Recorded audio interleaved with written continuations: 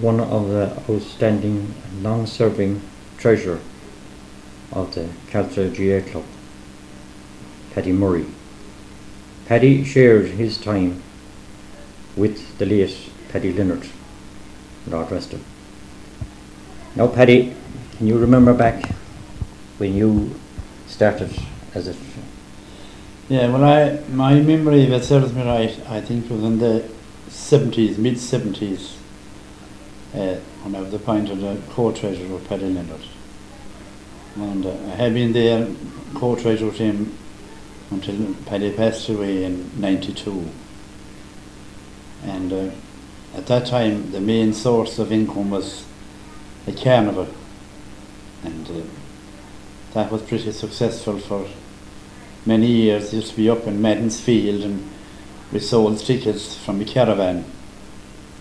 And later, after acquiring the grounds and built the dressing rooms, it's there now.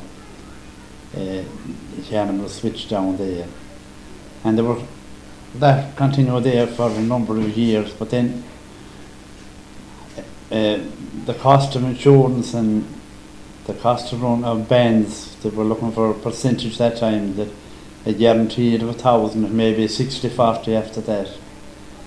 But all that killed the Carnival, and eventually it faded out.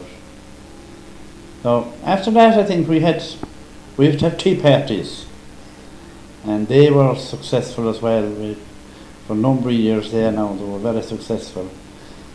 And that continued on until, I think, about 15 years ago, 13, 14 years ago, we started to run a Lotto.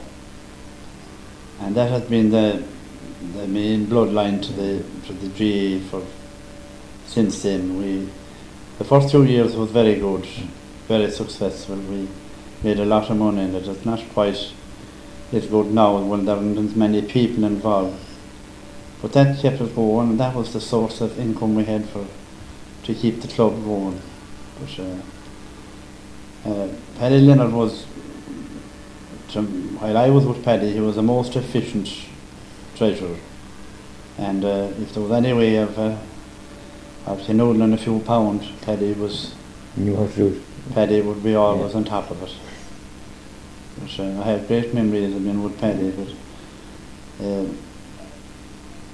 I enjoyed it, the whole lot of it from start to finish. I enjoyed it, and I enjoyed it when we were on the Lotto, even though there was a lot of, I was treasurer of the club and also of the Lotto committee, and we handled a lot of money. I think the first year we sold about 70,000 euros of tickets, and that was divided up between the high school and Caltra. But them years have been very good. So it's still continuing on, but not to the same extent as it was then. Well, say for instance, when you started up now first, the affiliation of the club, was that expensive in them times? It was. We thought it very expensive. It would cost about 1,200-1,300 pounds in that time to run the club for the year. Yes. And we thought that very expensive. Yes. It will go nowhere now. But, at that time it was. It kept creeping up all the time, and I'd say now you're talking about 12,000-13,000 to do the same thing. And you saw a change of currency as well in that time. Oh, indeed we did. Yeah, you saw. Indeed we did. We were mixed up for a while with old pennies and new pennies. Yes. You went from the punts to the new pence. That's right. Yeah, and then you went from the new pence to the current euro now. There's nothing you'll get to learn faster than money. No. Well, matches then, expenses for matches and things like that now. How do? Well, in lots of cases, with underage, I was involved with underage teams for a good number of years now, with Jim Rowan, God rest him, and later with Eamon Purcell. And I had a great time with Jim. Jim was always anxious to do umpire. Yeah. And he was always worth a score or two if he was at the right end. But he didn't mind loading up his car, and no matter how much or how many people would be waiting in the shop, Jim didn't mind loading up and leave everything there and travel to a game no matter where it was. Just go. Just go. I remember one time there was a challenge with a team, a young under 14s came down from Kerry, and they were fleecing Cancer. And there were young lads run up to Jim and say, will you put me on good behel, get it go on one day. I think at one stage there was 18 or 19 playing and Kerry still beat. So during the Carnivals then you ran tournaments, didn't you? Yeah. As a kind of a fundraising. That's right, yeah. Well, they run a tournament and there'd be a few teams, the local teams mainly now, Montpellier and the Slow and St. Brendan's. And that'd be all over in 2 evenings like that now. Yes. And it was just a way of keeping the show on the road at the time, if you like. Yes, yeah. Just turning the betting the money. Yeah, and a bit of money. Yeah. So do you miss it now?